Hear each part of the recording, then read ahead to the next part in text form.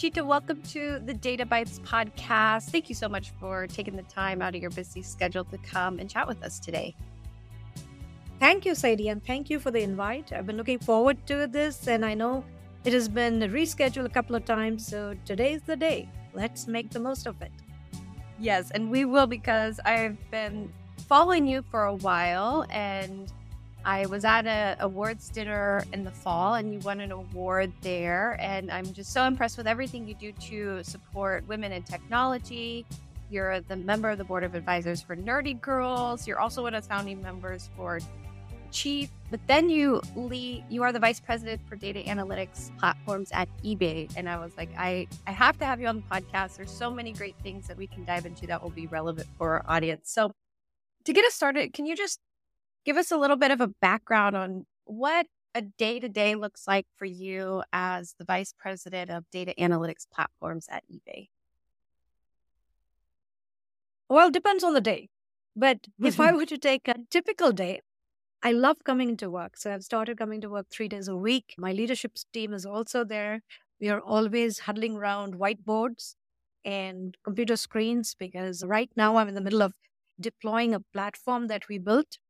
And the usability test is us. So we are dog fooding our own product before we kind of make it GA and generally available for everybody else. I do a lot of meetings. So I would define meetings in 3 categories. The first one is kind of level set on all the responsibilities that my organization and I have towards eBay. And they sound fluffy, but basically what we do is we are the custodian of eBay's marketplace data. So I want to make sure that all the data pipelines that we build and are consumed by eBay, the SLA and the SLE, the service level agreement of making it available at 3 a.m. in the morning and 8 a.m. in the morning, and beautiful dashboards show me if it's green, red, or yellow. So that's my first task. If it's red, there's a Slack message which goes out, what happened? Why are we late? Why are we late? Tell me a little bit, and I get some answer. And this is not a formal meeting, but more offline exchange of information. The second type of meeting is getting the progress update on the data initiatives that we have signed up to in 2023, which again, the Uber message is the same, making sure that we manage the pipeline from ingest to insights, making sure that we build the tools and the platforms which makes data democratization easier and accessible to everybody, respecting the compliance, privacy, and governance guidelines, and ultimately always defining insights from data using science. And the initiatives that we have set up or we have defined this year does all 3. Some are almost novel idea, building it from incubation stage. Some are, we built it last year, it's an adoption stage. And some are, run the business, we have to do this. This is our DNA. Make sure the lights are on and make sure that eBay goes forward towards data-driven decisions and data-driven enhancement of customer experiences. A lot of my other meetings are actually one-on-ones, which I love. I love meeting with people. I love meeting with new team members. We are just going to have a promo dinner later tonight, celebrating all the promotions. So I would say a typical day is 50-50. A lot of it's on the product and the tech responsibilities. And a lot of it is what I'm passionate about doing, developing careers, developing people, developing leadership. I love the clarity and organization you have on the type of meetings that you participate in and accept on your calendar. And I'm curious, have you always had this clarity of and was this intentional of, I'm going to spend my time in these 3 different areas, right? I have to have the data pipelines going at all times. It's essential. Right? We have key initiatives and then one-on-ones. Or is this something that as you've grown in your leadership style, you develop this clarity for what 3 priorities you need to have? I think the latter. I think when I started out as a manager as a first-time manager, I had a tendency to micromanage everything. So I would not only attend the the scrum of the scrum meetings, which I really shouldn't be attending. I should delegate that to my managers and these amazing people who are in my organization. But I also attended the update meetings to senior leadership. So my day was so long. One of my colleagues thought I would have a heart attack because I was managing everything from what is the requirement? How do we build a user story around it? How do we deliver? What are the risks and challenges? From soup to nuts. And being a new manager, I was also learning how to be a good manager and then coaching others as a good manager would. And I think from there, I have evolved into these two broad categories of saying, I am a product and a tech leader. I am a people leader. They are priority one and priority one. There is no differentiation in any. So I have to make sure that I have the best of the best people as my leadership team. I'm going to delegate them full responsibility, and I'm going to have a sync up every 3 weeks, every 2 weeks, every month if necessary on the progress update because we generally chat a lot on Slack anyway. And because I'm relying on them to come to me and say, there is a red flag or you'll get a escalation. That's what I'm relying on them for. So I'm not going to micromanage. I consciously shifted my focus towards the initiative level view rather than user story and a Jira level. That was consciously done. The second one, what I realized is I have a passion for growing people. And that, when you were introducing myself, you said I was on the advisory board, I was a co founder of Chief, and that is an extension of my passion.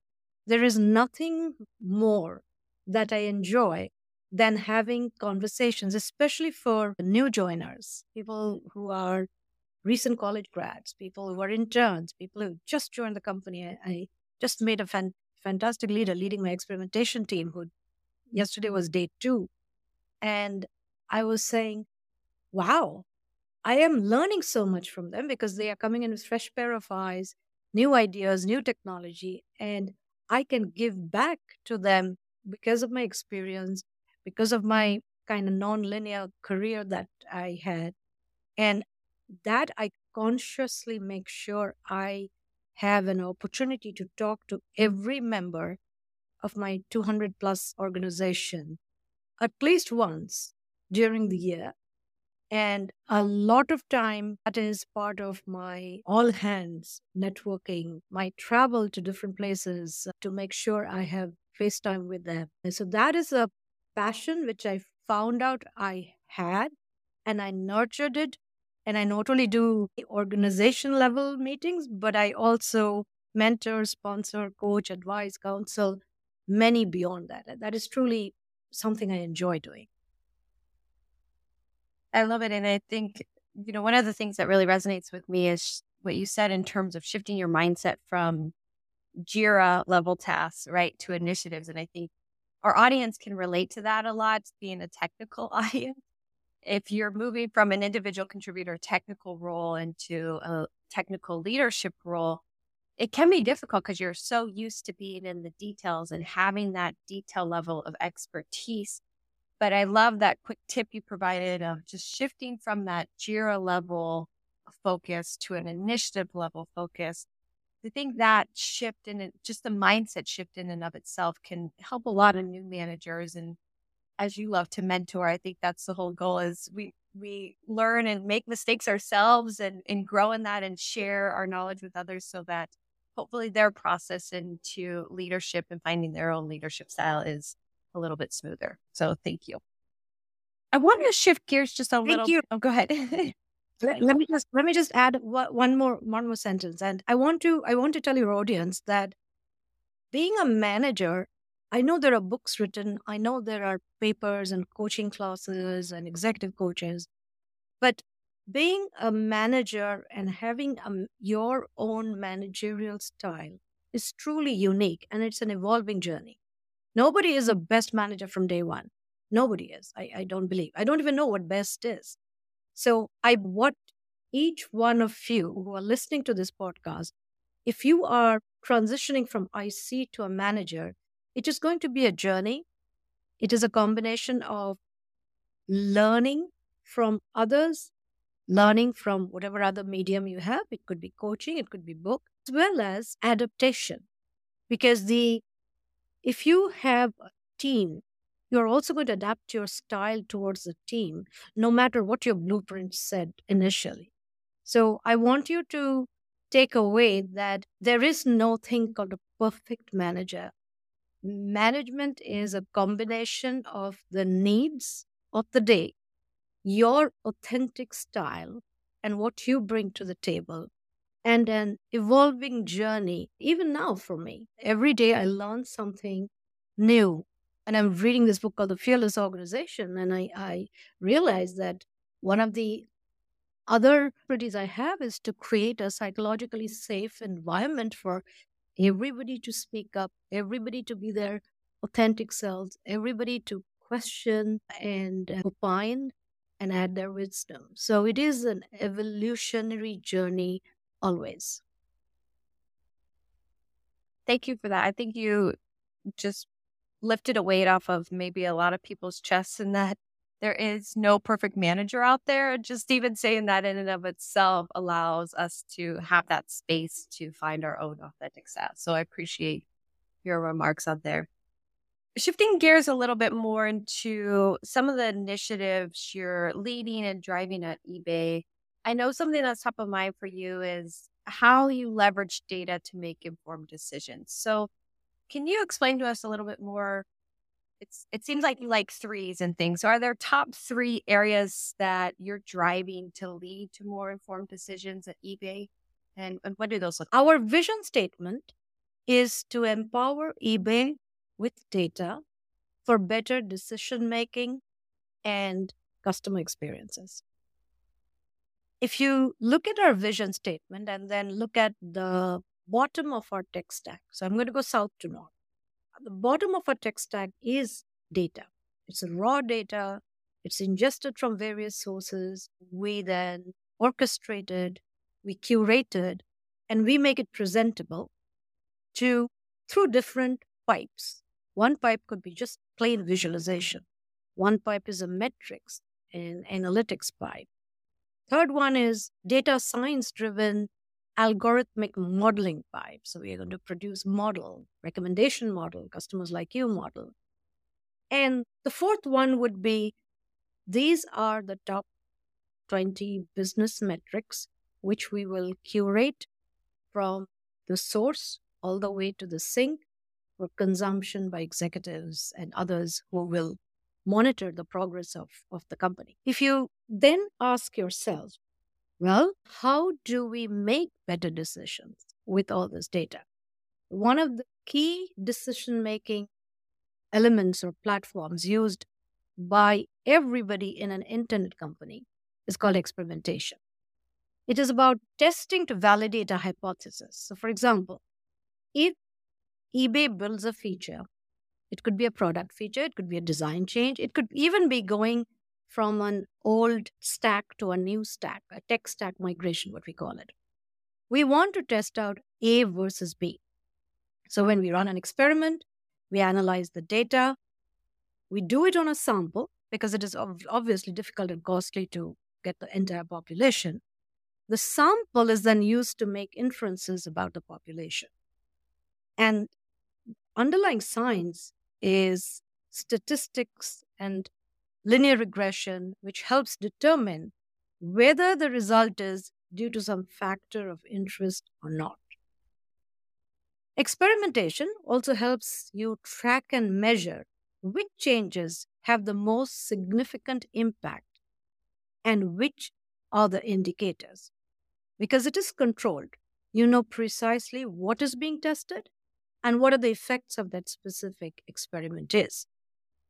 So this notion of iterative experimentation ensures that product teams, at least in eBay, will make data-driven decisions about how the product and the user experience should evolve.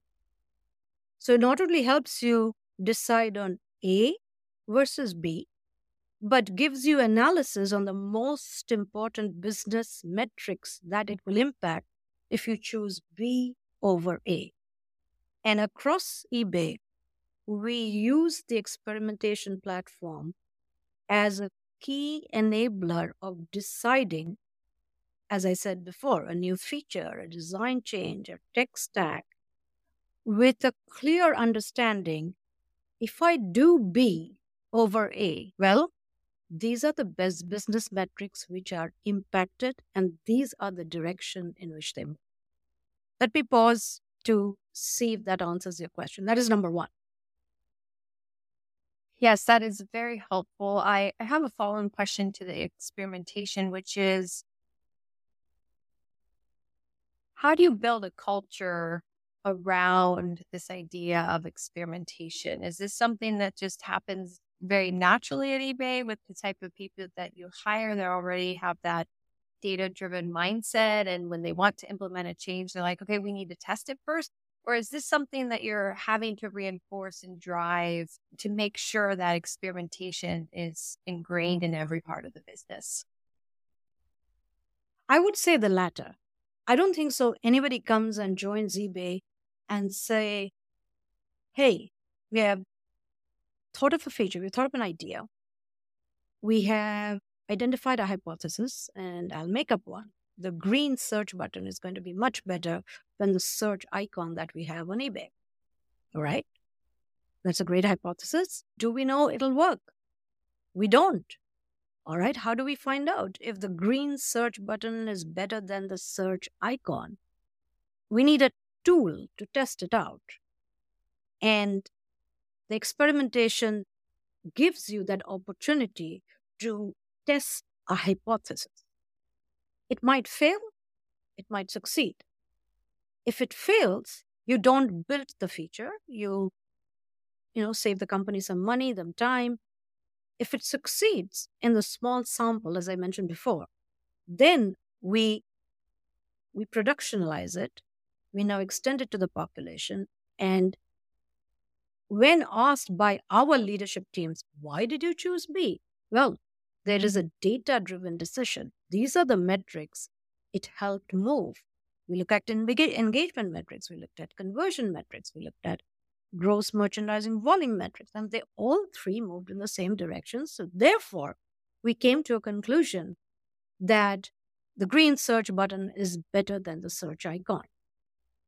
Now, to get into that mindset, it is a culture. It is not writing code. It is not your success is determined by how much code you commit.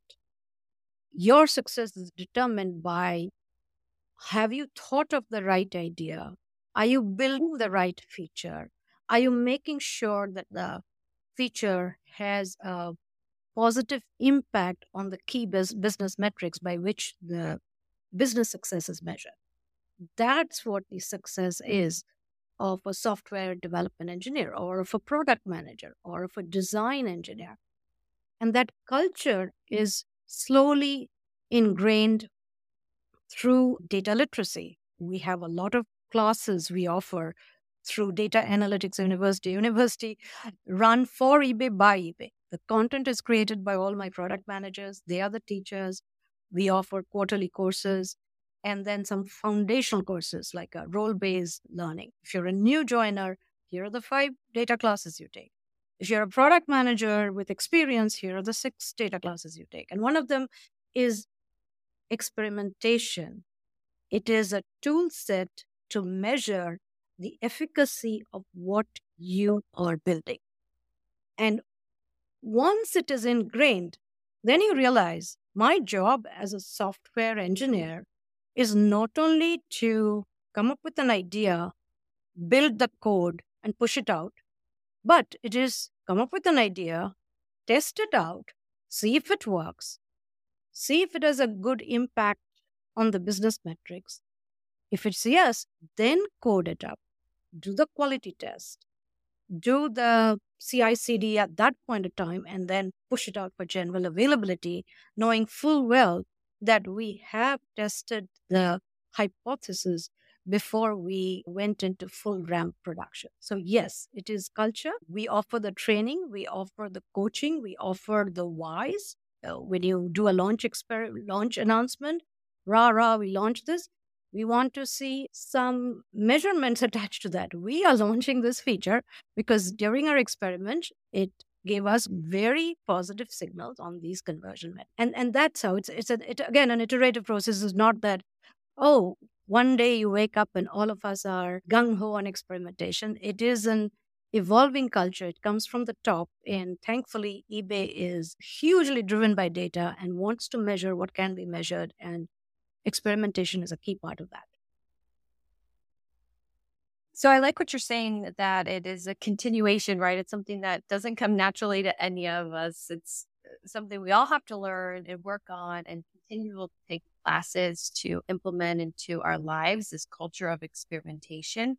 And I'm curious, does this also happen in terms of using analytics for business processes internally? So you talked about using experimentation for your end product that's customer facing, but do you also bring that culture of experimentation in terms of internal business processes? And how do you use experimentation in internal business analytics today, if you do? So, the example I gave you initially, I deliberately chose three. I said you can experiment on a new feature or a product that you are about to launch. You can experiment on a design change that are about to launch, and both these are external customer facing. But you can also experiment on tech stack migration. We do that a lot. When we are building a new tech stack over an old tech stack, our ex- there is a continuous experimentation at every layer to make sure that the new tech stack at every layer is indeed better by X. And how do you measure X? X is measured through experimentation, through statistical significance, through a p-value, what we use today. And therefore, yes, we are going in the right direction. So that the experimentation and analytics is hugely important for internal stuff too, especially when we are um, building new tech stacks to make our internal system, our internal eBay tech stack more modern, more scalable, more aligned with security, etc. The many reasons we do tech stack migration, but that's a key example of how we use it internally, and we must use it internally as well to make sure that not only are we building it the right way for internal consumption, but we are also building it the right way for external consumption, because the entirety of customer experience is on top of this tech stack. If you had to summarize everything that you've said in terms of experimentation into one piece of advice for organizations to be able to leverage data to make informed decisions, what would that one piece of advice be in terms of how to get started? So you can see I'm very passionate about this area, right? So Yes. I not only talk to my internal teams to build a robust experimentation platform, but then I go and convince my customers, which are the internal product teams, to use that platform, to come back to us and tell us if the platform is too slow or not robust enough, or the metrics takes too long to onboard, whatever it is. Come to us, escalate, make a noise, but don't stop using the platform just because there are deficiencies in the platform team. So if I summarize everything, I would say if you are a product manager or a product development lead, and you are going to build a new feature which is going to be launched very soon, and you have a gut feeling that it is going to change the world and it's going to be huge, I would still ask you to do an A/B testing on the experimentation platform to decide the efficacy of this new feature versus without the new feature. And if you come up with a hypothesis, select the right metrics, select the right audience, and run the experiment for the right amount of time, you will be able to now say that because of the analytics which we collected due to the experimentation, we have made a data driven decision from idea, hypothesis, test, measure, and decide. All these should be trustworthy, reliable, and data driven.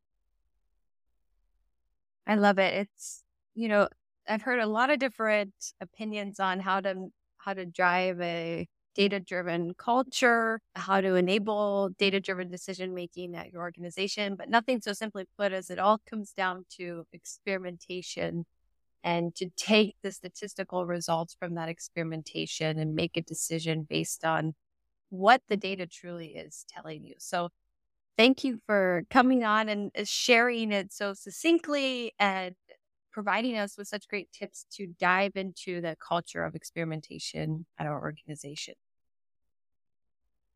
But before we wrap up today, I always like to chat about a couple rapid fire questions and have some fun on the podcast. So if you're ready, I'd love to start with our first rapid fire question. Go ahead. All right. What is the song, podcast, or book that you can't put down right now? Ooh, at this point of time, I am obsessed and reading it the third time now, a book called The Fearless Organization by Amy Edmondson from Harvard Business School. I feel like if you've read it 3 times or on your third time, this is a classic book. So I'm writing it down and adding it to my list for sure. So thank you. Favorite place you've traveled? It is one of those books where you. It is one of those books where you continuously learn from, and therefore, when I read a chapter on, let's say, dangerous silence, I read the chapter and then I go back to it and then I annotate on the sides of the book and I said, oh, this is what it means to be quiet in a meeting. These are some examples of what happened when people didn't speak up. So it is just like my evolving managerial leader journey. This is also my evolving learning journey on how to create psychological safety in the workplace. Favorite place you've traveled? Machu Picchu in Peru. Happiness I hiked is... it in 2018. Happiness is my 14-year-old daughter's surprise text saying, "Love you, mommy." Oh, that's amazing. In the next 5 years, I hope to pay it forward through mentoring, advising, counseling, STEM students in high school and college, early career journeys, transition journeys, and leadership journeys. And last but not least, to me, curiosity is learning something new so that it is an absolutely brand new experience for me, which I never thought of in my wildest dreams. Beautiful. Well, thank you so much for taking the time to come on today's podcast. If individuals want to connect with you and learn more and be inspired with you, what's the best way for them to do that?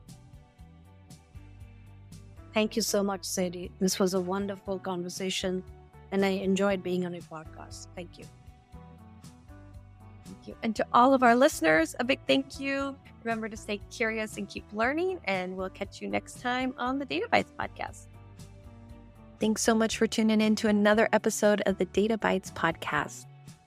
If you're looking for more resources to further your data career or find your tribe, we encourage you to become a member at womenindata.org. See you on the other side.